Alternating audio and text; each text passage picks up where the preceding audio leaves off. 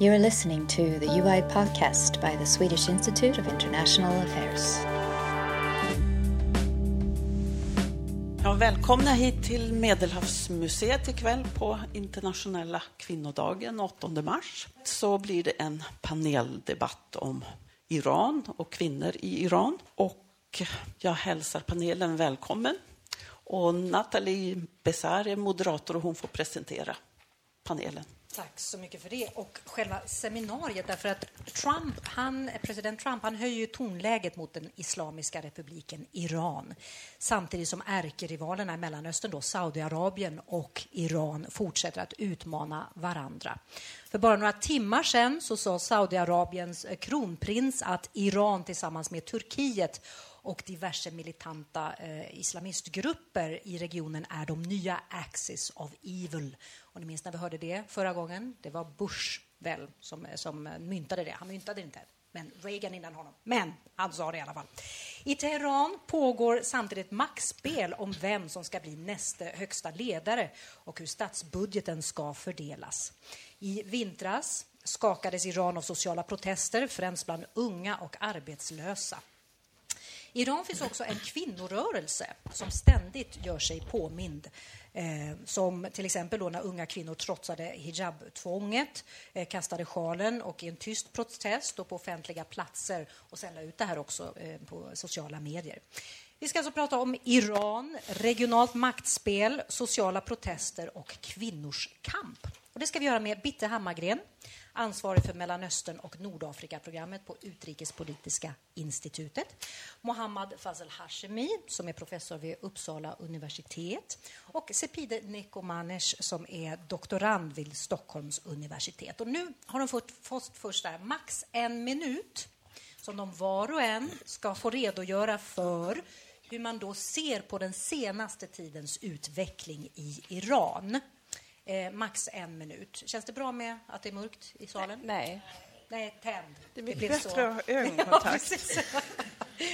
Om vi börjar med dig, Bitte, på 1 minut. 30 sekunder. Trump-effekten, han vill ju krossa Iran-avtalet, alltså kärnenergiuppgörelsen. Det är det ena, korruptionen och maktmissbruket som gör att ekonomin går så dåligt och att folk uppfattar att de har fått det sämre. Och så kampen om vem som ska bli högste ledare, det som Nathalie nämnde.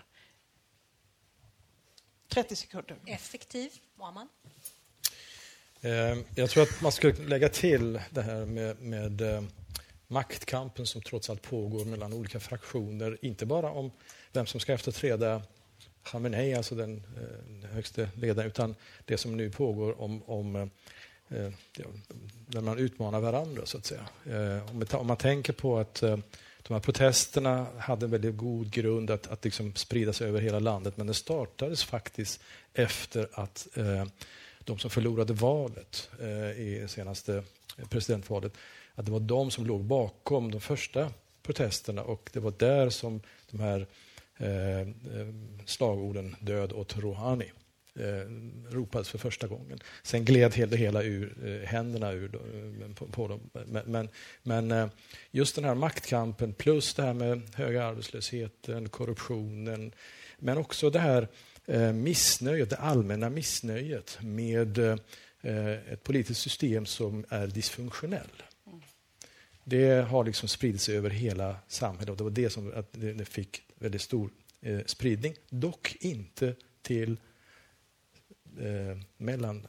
medelklassen som under 2009 års protester var med och det ledde protesterna.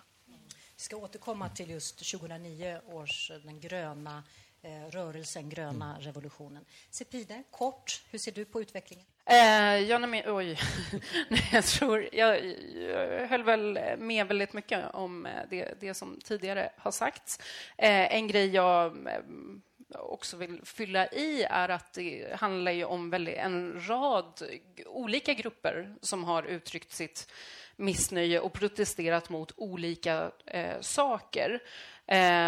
Och sen så ser jag väldigt mycket den här senaste tidens utveckling i Iran, att det är ett uttryck för en väldigt lång tid av kamp nerifrån och upp, till skillnad från Saudiarabiens liberalisering ovanifrån, som jag kommer att utveckla mer sen, hoppas jag.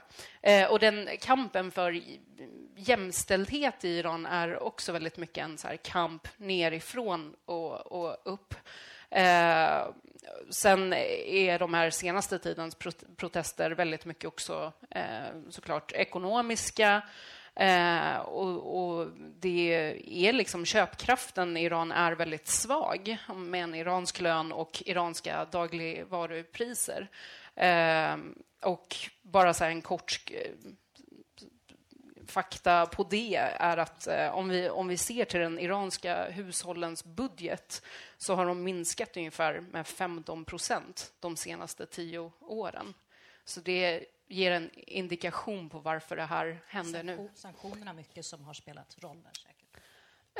Ja, och delvis också så här har den här regeringen Rouhani fokuserat väldigt mycket på att få bort sanktionerna, men och öka tillväxten, men de har haft mycket, mycket mindre planer för hur fördelningspolitik. Och det är ju väldigt mycket att det är breda samhällslager som liksom känner att de hamnar utanför, att de inte får ta del av högre tillväxt. Om vi nu jämför lite grann då med 2009. Du rapporterade då, eller hur, för Svenska Dagbladet. Och du följde också 2009 väldigt så noggrant.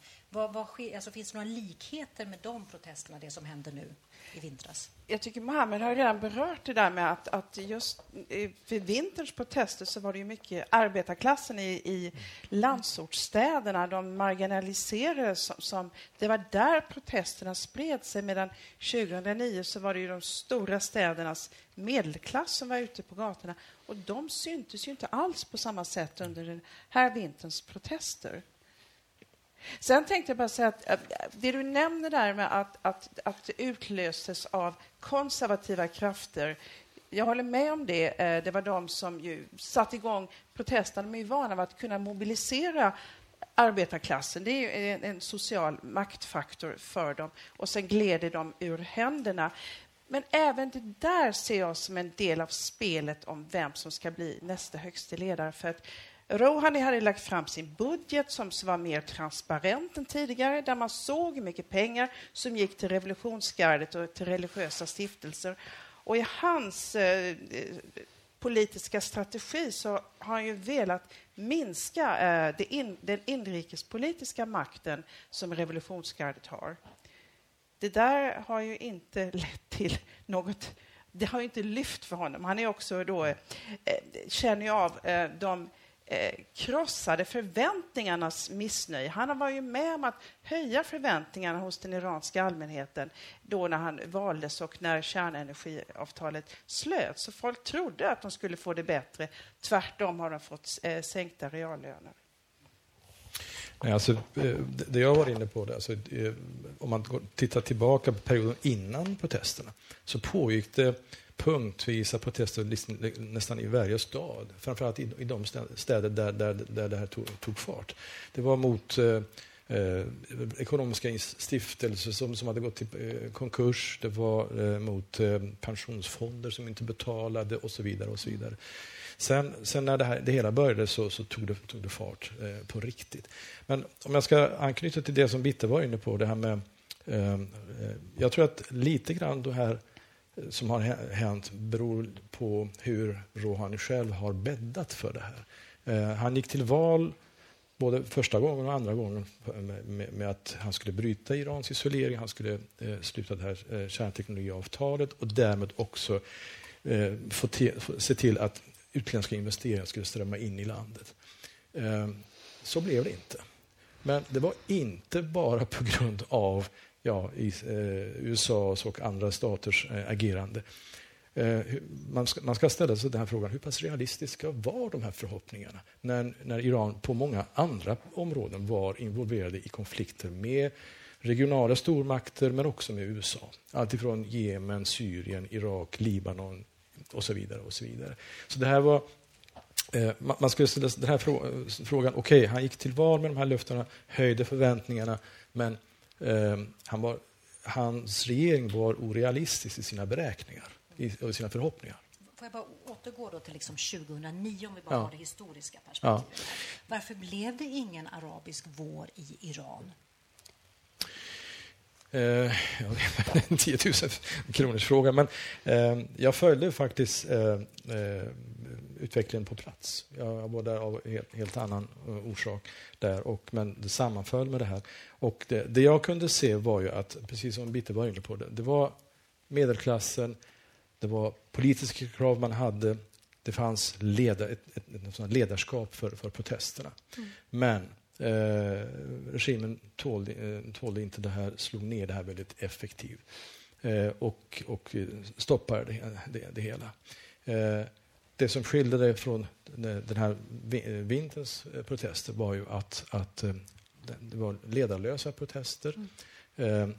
Medelklassen, eller en del uppgifter som de har kommit ut, de var faktiskt lite skrämda utav den här utvecklingen. Vad kommer det här att leda till? Jag är inte intresserad utav... Nej, alltså inte intresserade, utan det finns ett djupt och brett missnöje bland stora lager av den iranska befolkningen, inklusive medelklassen.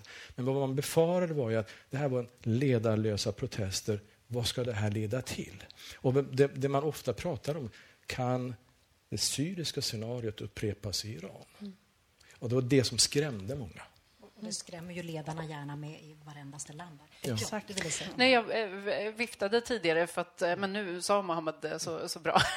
Nej, men det är också väldigt mycket det här jag hör liksom, när jag pratar med folk i Iran, att så här, sen 2009 så har ju Syrien hänt, och det är en ganska stor sak om man bor i Iran.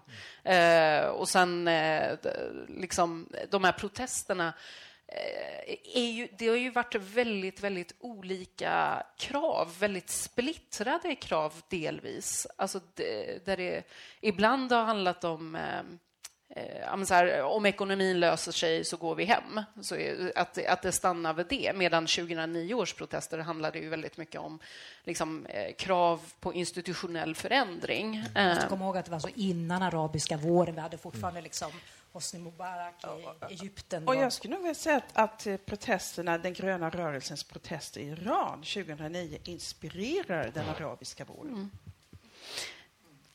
Men sen är det naturligtvis så att den här sekterismen som finns i regionen sedan dess har ju då också påverkat den iranska allmänheten väldigt djupt. Och jag var i Iran senast i november, jag var det 2 gånger i höstas. Så en observation man kan göra är att medan människor är djupt kritiska mot revolutionsgardets kontroll över ekonomin och korruptionen där, de har ju kanske mer än hälften av BNP i sina händer inrikespolitiskt. Och så finns det många som stödjer det Iran gör i Syrien. Dels för att de får den bilden genom statsmedierna, men också för att de är så skrämda av IS anti-shiitiska kampmetoder. Jag gör delvis en sån läsning, men delvis så ser jag det också som att de... alltså är det någonting som man faktiskt vann genom revolutionen, jag tror det är det du är inne på, Bitte, att Iran har en självständighet som många i regionen ändå avundar, att man inte behöver vara beroende och liksom... Sen kan man ju fråga vem det är som betalar priset många gånger för den här liksom kaxigheten eller höga tonläget mot framförallt USA. Men att det är en annan sak. Alltså där har det också skett en förskjutning i oppositionen i utlandet. Att man vill inte liksom att till vilket pris byta bort regimen. Alltså så här, om Trump hotar Iran, då liksom så här, är det lite så här hands-off också i stora delar av oppositionen. Det kanske är lite splittrat. Sen tror jag också att det har gått lite en så här kil genom reformisterna som inte riktigt fann. Alltså det finns också en trötthet och liksom att man inte har samma tro till reformisterna som man hade 2009. På vilket sätt är Iran annorlunda, skulle ni säga, än grannländerna? Och med fokus då kanske Saudiarabien. Jag tror att det är civilsamhället i Iran som är mycket starkare jämfört med hela regionen. Alltså. Tänk på att den här så kallade liberaliseringen som Mohammed bin Salman har infört i Saudiarabien. Man har tillåtit biografer och visningar av filmer. Men titta på den iranska filmindustrin. Som trots väldigt stark censur och väldigt stora begränsningar har förvandlats till en arena för väldigt kraftig samhällskritik. Där man visar vilka horribla problem som har tillkommit i samhället på grund av lagstiftning, sharia-lagar, hur korruptionen och så vidare och så vidare. Och det här är ju det här senaste bidraget som vann Oscarpriset till exempel, The Salesman till exempel. Bara den filmen, eller filmen innan, om det här med skilsmässan och de problem som uppstår, det här med bristen på social skyddsnät och så vidare och så vidare. Allt det här liksom filmatiseras, dramatiseras i den väldigt framgångsrika iranska filmindustrin. Vi hittar inte det här i Saudiarabien eller hela Gulfregionen eller liknande. Det här är bara ett exempel på det här väldigt starka civilsamhället.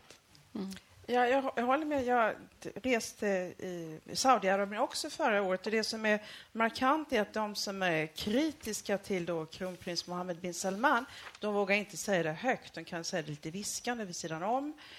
Medan Iran så pratar ju alla vad de tycker om ledarna. Men det säger man högt och tydligt. Och man kan, även före vinterns sociala protester så såg jag sådana här små aktioner, snabba flashaktioner framför banker med människor som inte har fått ut sina löner på månader och så vidare. Så att det är en mycket tydligare kritik mot de styrande. Och den senaste tidens utveckling också, på vilket sätt kan man säga, går de åt helt diametralt olika håll, Saudi och Iran? Ja, vem vill ta den? Nej, men det gör de ju givetvis. Sepideh var ju inne på detta, att i Saudi så är det ju en process som är toppstyrd nu av en kronprins som i princip har blivit som en envåldshärskare som känner vinden i ryggen ifrån Trump. Och han känner att det finns ingen broms på honom. Medan Iran har ju faktiskt hämmats av de fortsatta sanktionerna, vilket gör att det kommer inte in utländskt kapital i landet, så att det är ingenting som lyfter, inte heller i olja- och gasindustrin så har man fått in de investeringar som man hade hoppats på, så att det går väldigt trögt i ekonomin och det skapar så starkt socialt missnöje. Och då har vi då Trump-effekten där man tror på amerikansk sida och saudisk sida att den iranska regimen kommer att falla, den är som en fallmogen frukt. Det där har man ju faktiskt sagt i 39 års tid. Och effekten tycker jag i Iran är att när USA har en hårdare attityd mot Iran så stärks de konservativa krafterna. Och det är det jag tycker man ser just nu också. Alltså Trump-administrationen kan inte läsa Iran. Obama försökte verkligen göra det. Och när du säger, Mohammed, att var det orealistiska förväntningar man hade? Ja, det vet vi ju inte eftersom det var Trump som vann. Och hade Clinton vunnit så hade det inte varit lika hårda fortsatta sanktioner. Det hade europeiska företag inte varit livrädda för att investera på den iranska marknaden som de är idag, för de kan drabbas av sekundärsanktioner i USA. Då hade det varit andra förutsättningar. Och det hade också Rouhanis försök att öppna Iran mot världen haft lite bättre förutsättningar. Ja, men jag håller med om att så här, det är väldigt mycket det här också. Jag bara kopplar det till protesterna nu, att så här, när man ser att Trump och Saudiarabien och Israel och Mujahedin al-Khalq till exempel, en del av oppositionen, när de springer och hyllar de här protesterna, då blir det ju väldigt svårt för protesterna att fortsätta, för man vill ju liksom inte ha strange bedfellows. Så det stjälper ju mer än det hjälper såklart när alltså det här har hänt igen och igen och igen när George Bush och Blair ville liksom rädda den bruna kvinnan från den bruna mannen och bomba demokrati i Afghanistan och Irak. Men vad hände då med kvinnorörelsen? Det blev ju svårare för dem att hävda att deras krav faktiskt är autentiska och liksom, alltså när det hela tiden tror poängen går fram. Nej, jag tänkte på det här med orealistiska förväntningar. Jag läste en ganska färsk statistik om arbetslöshetssiffrorna i Iran som är statliga, inte de kanske reella, men det talas om 11,9% arbetslöshet och det är någonting kring 3,2 miljoner arbetslösa. Det är officiella siffror. Men samtidigt så talar man om att för att kunna behålla arbetslöshetsnivån på den här nivån, dagens nivå, så måste staten inom 10 års period satsa någonting kring $60 miljarder per år för att skapa arbetstillfällen årligen, någonting kring 800 000 till 1 miljon arbetstillfällen per år. Och det klarar inte regeringen med tanke på dess engagemang i Syrien, i Irak och konfrontationen med Saudiarabien i Jemen och så vidare och så vidare. Allt det här plus det här med att man i just de här punkterna går emot USAs intressen. Det är det som gör att jag tycker att det var lite orealistiskt med alla de här förväntningarna. Bara vi liksom får det här kärnteknologiavtalet, då strömmar alla investeringar in i landet. Det var det som var min tanke. Alltså, sen bara ett litet exempel på det som Bitte var inne på, det här med att Trump inte kan läsa Iran. Ett av sina tal som använder han begreppet the Arabian Gulf istället för the Persian Gulf. Och bara just det här väcker enorma känslor hos till och med nationalistiska iranier som inte har ingenting till övers för den teokratiska styrelseformen. Det är väl den punkt, tycker jag, där alltså, i stort sett alla iranier kan enas kring, även monarkister eller vänsterfolk. Det är Persiska viken. Någonstans. Och de här protesterna nu då, hur påverkade det? För jag menar, Iran är ju involverat i både det ena och det andra i regionen. Alltså protesterna, påverkade det någonstans maktbalansen också då? Saudi, Iran, men allting som... Skulle du säga? Ja, alltså Iran har ju sökt faktiskt en dialog och de har ju upprepade gånger sagt att vi vill ha öppna diplomatiska förbindelser med Saudiarabien igen. Saudiarabien bröt ju dem efter det att det var en avrättning i Saudiarabien av en shia-ledare som sen ledde till demonstrationer i Iran mot den saudiska ambassaden. Då klippte man till och bröt relationerna. Och det säger Iran att vi vill återupprätta kontakterna. Pytsamt, tycker den saudiska kronprinsen, det behöver inte vi. Och hur ska vi kunna öppna relationer med ett land som tror på den dolde imamens återkomst? Han anför då sekteristiska skäl till att inte tala med Iran. Och det här skapar en väldigt konstig stämning i hela regionen som förstärker de sekteristiska konflikterna, som försvårar konfliktlösning i Jemen, i Qatar, när det gäller relationerna där, och det gör alltså allting försvåras och fördjupas. Och samtidigt har vi då en israelisk premiärminister som har gjort sin politik på anti-Iran. Han är lite illa ute nu, Netanyahu, men han brukar komma tillbaka. Precis. Och så har vi då Trump som har satt ett måldatum den 12 maj om inte då det här internationella kärnenergiavtalet är ändrat tills dess, vilket man inte kan för detta ett internationellt avtal godkänt i FNs säkerhetsråd, så vill han införa mycket hårdare sanktioner mot Iran, och så riktar han nu in kritiken på Irans ballistiska missiler, vilket Iran hävdar det ligger utanför kärnenergiavtalet. Det är vårt nationella försvar, så att där står frågan nu. Och så är frågan om européerna kan hålla fast vid sin egen väg gentemot Iran, ha dialog med både Saudiarabien och Iran, eller om de kommer in i Trumps folla, om de splittras. Jag ska liksom vända på det här perspektivet. Nu har oroligheterna liksom ebbat ut, men vad är det som säger att de inte kommer tillbaka? För att själva grogrunden för protesterna finns. Arbetslöshet, höga levnadskostnader, korruption och så vidare. Och så vidare. Och tittar man på sociala medier i Iran, så ena dagen efter den andra så kommer nya avslöjanden om korruption och om dignitärer som har höga inkomster och sitter på olika poster och styr och så vidare och så vidare. Och skulle det här, det var någon som liksom skribent som skrev i Iran att man skulle kunna jämföra det här med en sån där tsunamivåg. Den har liksom dragit sig tillbaka, men det kommer tillbaka med stor kraft. Vad händer om man inte kan liksom stoppa det här? Och skulle det här återkomma i samma omfattning på nytt, då försvagas Irans ställning kraftigt i regionen.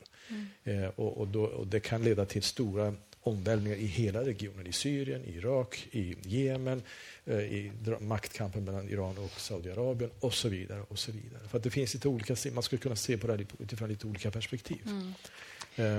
Och vad jag vet så har man ännu inte liksom lyckats stoppa själva grogrunden för de här protesterna, för det här missnöjet som trots allt finns. Vad tror du, Sepideh? Kommer de blossa upp igen?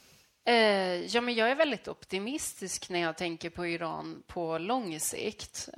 Kanske så här på kort sikt att det är klart det slås ner, att regimen enas efter en liksom initial olikhet utåt, men sen så enas de bakom revolutionsgardet och det slås ner. Men på lång sikt så tycker jag att det är väldigt positivt, och framförallt den här viktiga distinktionen med Iran och framförallt Saudi, att i Iran är det här en rörelse nerifrån och upp. Det är ingen liberalisering ovanifrån eller om man ska använda ordet statsfeminism.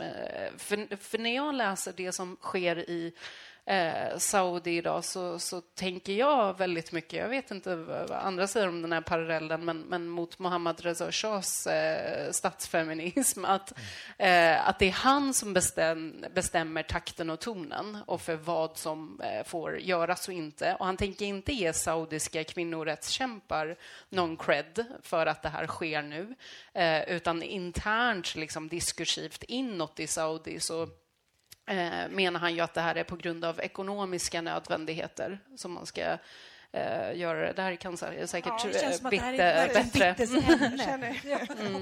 Men vi fortsätter. Men alltså jag måste ändå säga att det finns en saudisk kvinnorörelse som har kämpat för reformer i 30 års tid eller längre. Och man får faktiskt inte glömma bort det. Och han utnyttjar faktiskt den effekten när han använder sig av sin PR-apparat som är ju regisserad av han som menar väl Mohammed bin Salman, Saudiarabiens kronprins. Med hjälp av PR-firmor i väst så har jag nu, när han är i London, tapetserat väggarna i London med stora annonser om vilken progressiv förändringskraft han är. Men det finns en saudisk kvinnorörelse, och det finns, tycker jag, ibland från det iranska perspektivet lite grann ett sätt att alltid titta nedlåtande på saudierna. Det har historiska skäl också. Men det finns faktiskt ett kämpande samhälle där också. Absolut. Absolut. Ja. Och det var, bara för att han inte ger dem credit så menar inte jag att göra samma sak. Men tajmingen får du gärna liksom varför han gör det här nu. Ja, det finns en saudisk mycket känd publicist, Khashoggi, som ledde tv-bolag och var chefredaktör tidigare. Han är avhoppare, så han skriver kritiska kolumner i Washington Post. Och han sa om de saudiska ledarna: ni ska inte vara skadeglada över de sociala protesterna i Iran. För samma sak kan drabba det saudiska samhället. Det finns alltså liknande drag av den dysfunktionella ekonomin, av en statsapparat som inte fungerar, som inte kan skapa jobb till en unga frustrerade också. Hur skulle man beskriva kvinnorörelsen i Iran?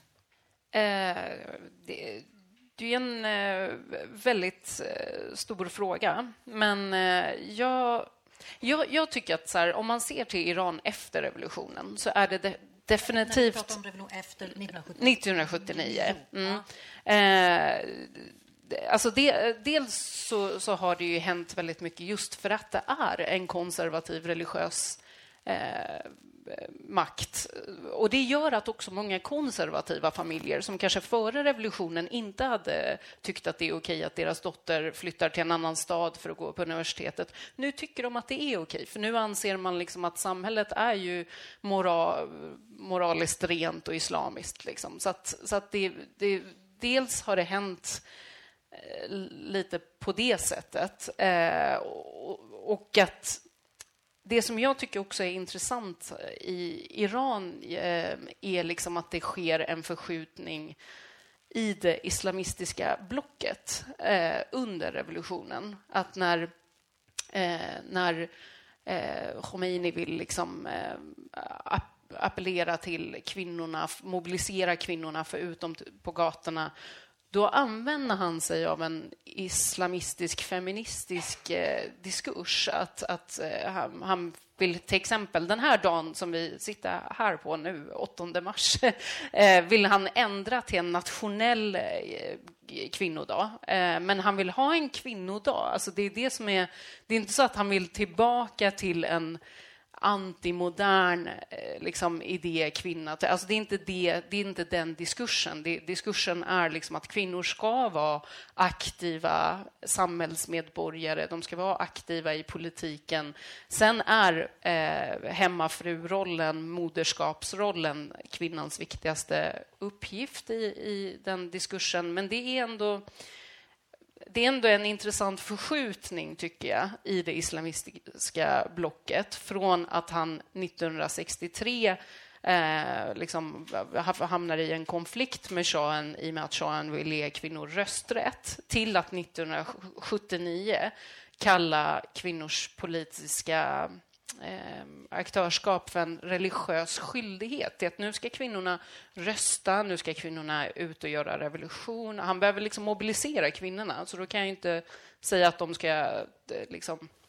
Och idag, vad är det för grupper? Vad består kvinnorörelsen av idag i Iran? Och det som har hänt då, eftersom liksom, det är också att feministiska grupperna har spridit sig i många fler samhällslager än vad det kanske var före revolutionen. Alltså feminismen har blivit mer...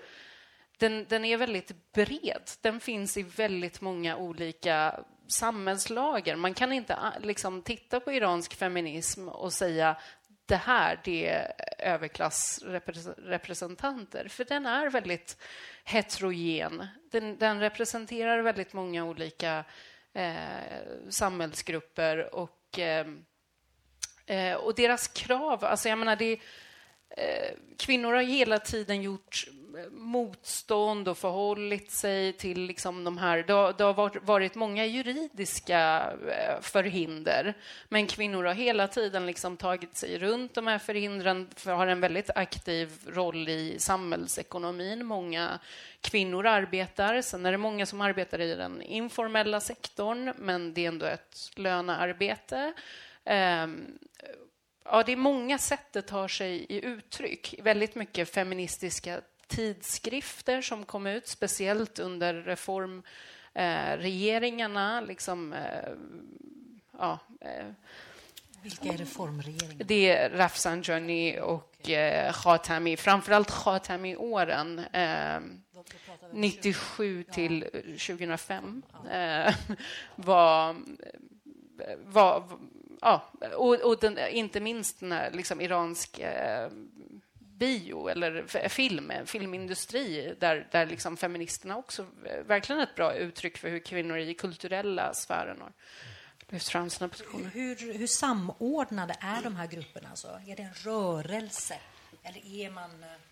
Alltså, min bild, jag åkte runt och gjorde lite fältstudier av olika liksom, sociala grupper, NGO och så vidare, det är att det vore för farligt att ha liksom en riktigt landsomfattande organisering. Det skulle man slå ner på för att det är regimen för rädd för. Men det finns massa informella nätverk, inte minst mellan olika frivilliga organisationer som ibland jobbar med sociala frågor, tar hand om de funktionshindrade eller gamla, ofta miljöfrågor, enormt starkt engagemang kring miljöfrågor också. Och sen finns det i parlamentet då ett antal kvinnliga ledamöter, det har det alltid funnits, men de som sitter där nu är till alla reformistsidan, om jag minns rätt. Va? Och jag träffade en av dem som leder det man kallar för kvinnofraktionen. Hon var mycket tydlig om att när det gäller kvinnors rättigheter måste man bekämpa våld i hemmet. Mäns våld mot kvinnor vill hon lyfta. Hon ville också ta lärdomar av Sverige och säga, hur lyckas ni med att ha både hög sysselsättning för kvinnor och en balanserad nativitet, födslotal. För att Iran sjunker de faktiskt nu. De är alltså under en balans.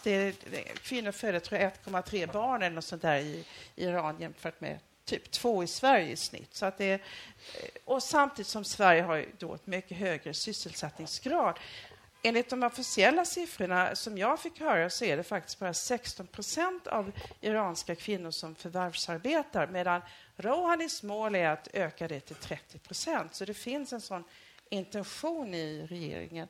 Men nu när de konservativa krafterna liksom förstärks av det som har hänt så blir det också som en backlash även för reformistlägret, tycker jag. Vad säger ni? Ja, jag skulle säga så här. Det finns, förutom det som har sagts när det gäller det här med NGOs och de här rörelserna som finns, så tittar man på sociala medier. Där pågår också en kamp mot kvinnoförtrycket och liksom de här lagarna som finns i samhället. Och där utmanas inte minst även reformisterna för att de kanske inte gör tillräckligt mycket. Vi har det här senaste vågen av protester med unga kvinnor som tar av sig slöjan, hänger på ett sån här käpp och liksom demonstrativt står i centrala platser i Teheran eller kanske andra städer. Flera av dem har fängslats, misshandlats, dömts. Senast idag hörde jag en dom på 24 månaders fängelse för den första som gjorde det här i vintras. Men det här fortsätter. Och sen just det här med hur man utmanar de konservativa krafterna på sociala medier. Man gör narr av dem. Och det här får en väldigt stor spridning som går från det ena mobiltelefonen till det andra. Du har själv kommit med den här siffran på att det finns idag någonting kring 50 miljoner smartphones i Iran. Och bara det blir en väldigt stor kraft för opinionsskapande helt enkelt. Så bara en sista grej. Alltså just det här med att man ser kvinnor på ett helt annat sätt i samhällsbilden sen jämfört med tidigare. Jag gjorde en iakttagelse när det är Teherans basar. Det är en väldigt patriarkal miljö där männen står för utbudet och säljer varorna kvinnorna köper. Men när man idag går till basaren så finns det faktiskt kvinnliga försäljare där som jobbar där och säljer sina varor. Och det här är den mest konservativa delen av ekonomin. Sen åker man upp mot norra Teheran eller på landsbygden. Jag har till och med varit i såna här landsvägskrogar som drivs av kvinnor. Eller kvinnokooperativ och så vidare. Och så vidare. Så att det här sprider sig, för att inte tala om universitetsmiljön som domineras av kvinnor. Precis. Jag tänkte, det har ju varit ett ganska slutet system i Iran. Alltså, inte bara på grund av sanktionerna, men jag menar, alltså, de har Visa-kort håller ju på liksom att de håller på att kopplas upp mot det internationella systemet. Annars har de ju utvecklat ett eget. Alltså, allting är väldigt så. Alltså, sociala medier, hur fritt är det? Är det liksom, kan man stänga ner? Är det som liksom Turkiet? Ibland sätter de det på paus? Eller hur ser det där ut? Absolut. Jag menar, högste ledaren har Twitterkonto. Det har president Rouhani också. Men för vanliga iranier är det ju formellt sett förbjudet att använda sig av Twitter. Fast alla skaffar sig. Precis.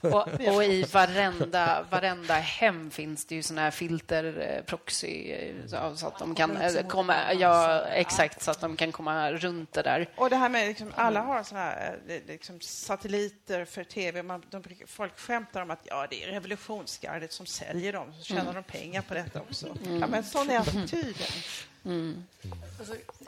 Alltså, vi har ju väldigt många kunniga här i publiken, men vi har också sådana som gärna vill lära sig om Iran. När vi pratar revolutionsgardet, precis som om men det är ju en väldigt viktig maktfaktor, men bara kort, eftersom det är tredje gången vi nu nämner det.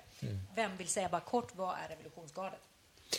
Revolutionsgardet den grundades som en form av garanti från tidigare erfarenheter att man inte litade på de väpnade styrkorna.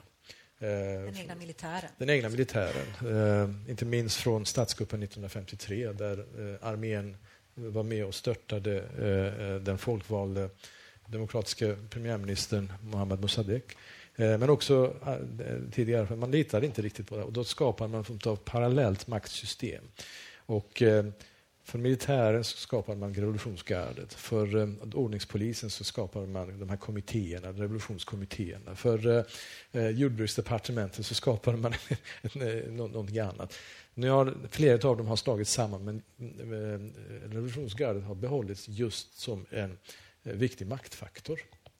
Där armén, flygvapnet och marinen är helt opolitiserad, medan det här är djupt politiserad väpnad styrka i landet som agerar som land, liksom försvarar, har som uppgift att försvara revolution.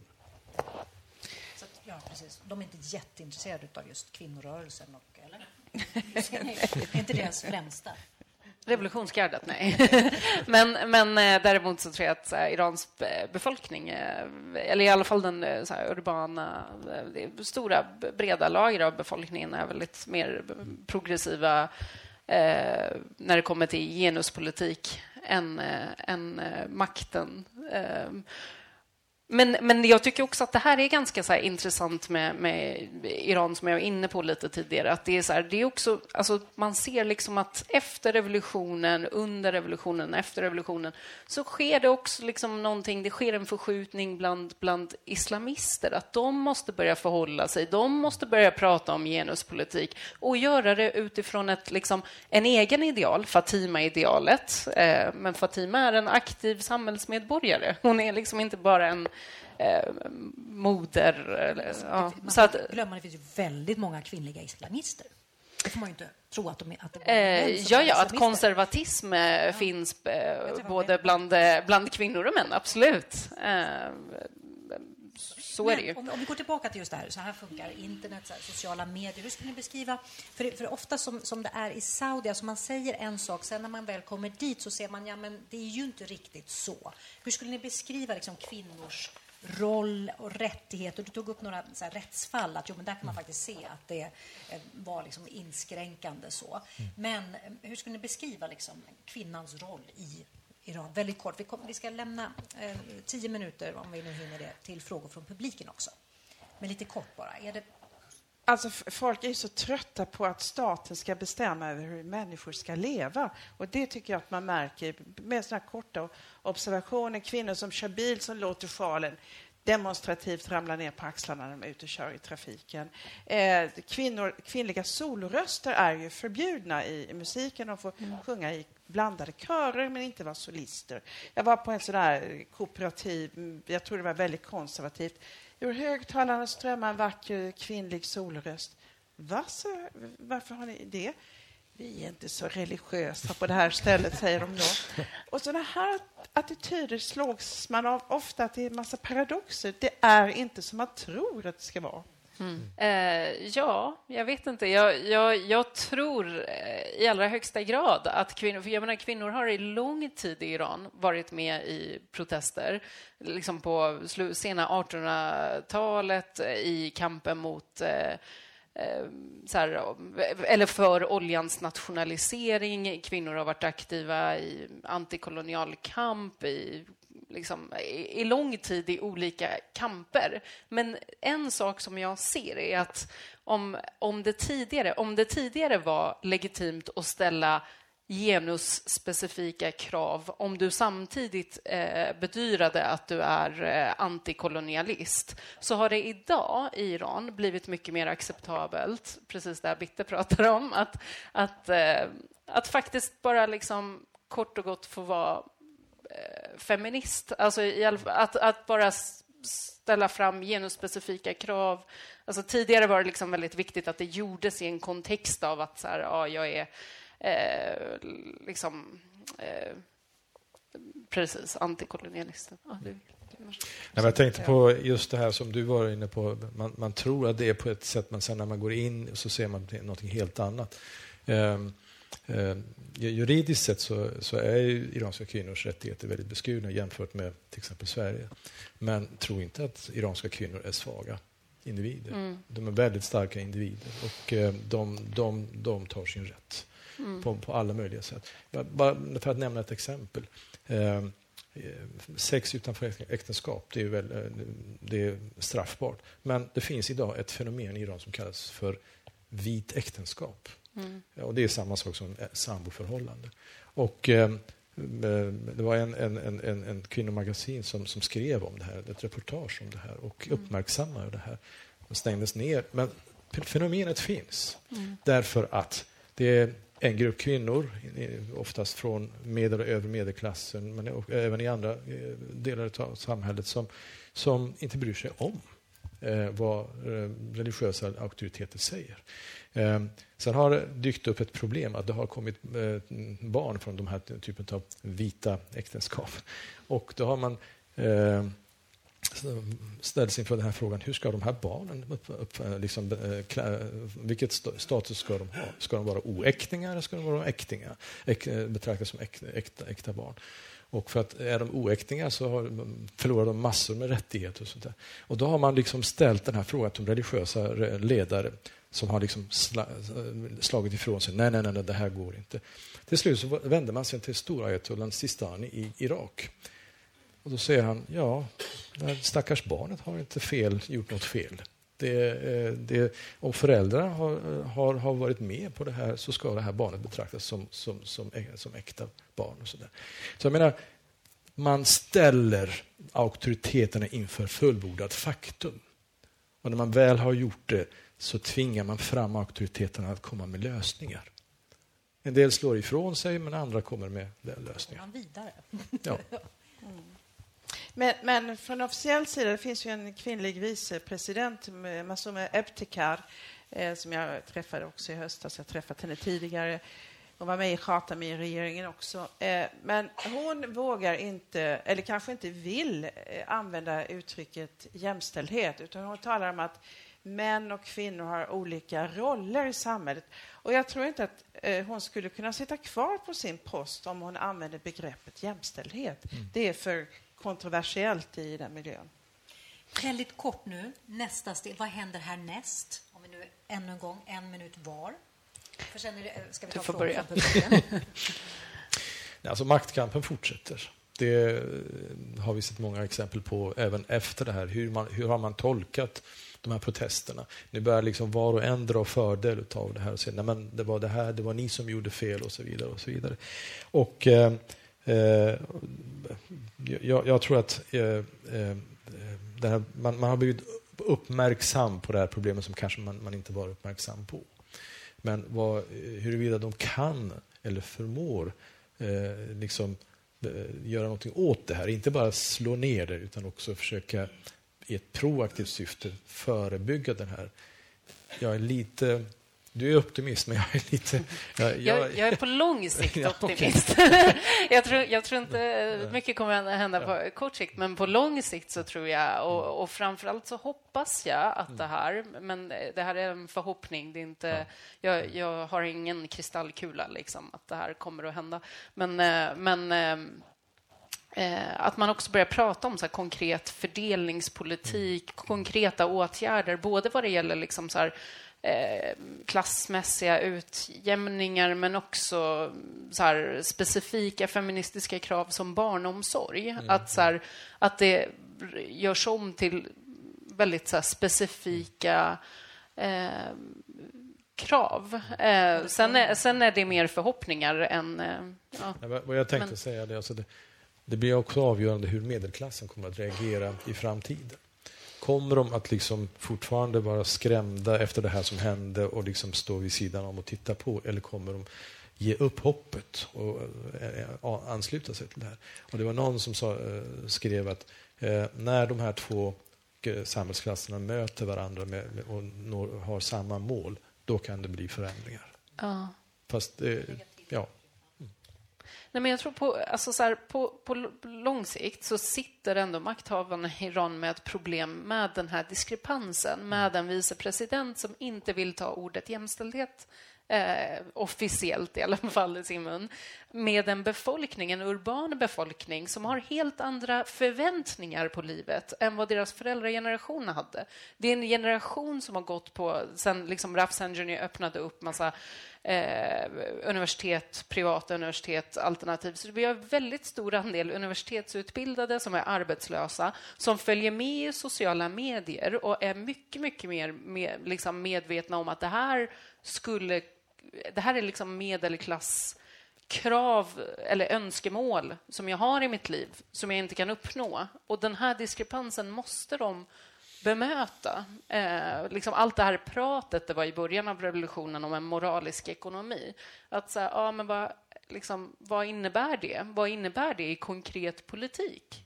Och att komma med konkreta... Alltså Rouhanis svar på de här protesterna var verkligen så här sorgligt att se. Alltså hans presskonferens som han höll efter de här protesterna. Det var liksom bara, vi har hög tillväxt. Okej, men vad har du för planer med den här tillväxten? Vad har du för... Man behöver lite så här, saudiska PR-personer. Vad händer härnäst? Men han behöver inte gå till amerikanska PR-firmor. Han kan ta iranska, tycker jag. Nej, alltså jag är orolig för Trump-effekten och det som jag började med, för att den stärker då de hårdföra krafterna. Och det tycker jag man också ser på de här domarna som har kommit nu mot kvinnor som den här domen mot en kvinna som kastade sjalen, och även då dödsstraffen. Alltså de konservativa krafterna finns inte minst inom rättsväsendet också. Nu slår de till hårdare. Fast det var tidigare en motkraft där man då avskaffade dödsstraffet för lindriga knarkbrott. Men nu har vi då andra fall som då Jalali, det svenska. Så att jag ser att de konservativa krafterna blir mer aggressiva, och det är inte bra för utvecklingen. Hörrni, tack så mycket för att ni kom. Tack så mycket för att ni kom hit, panelen.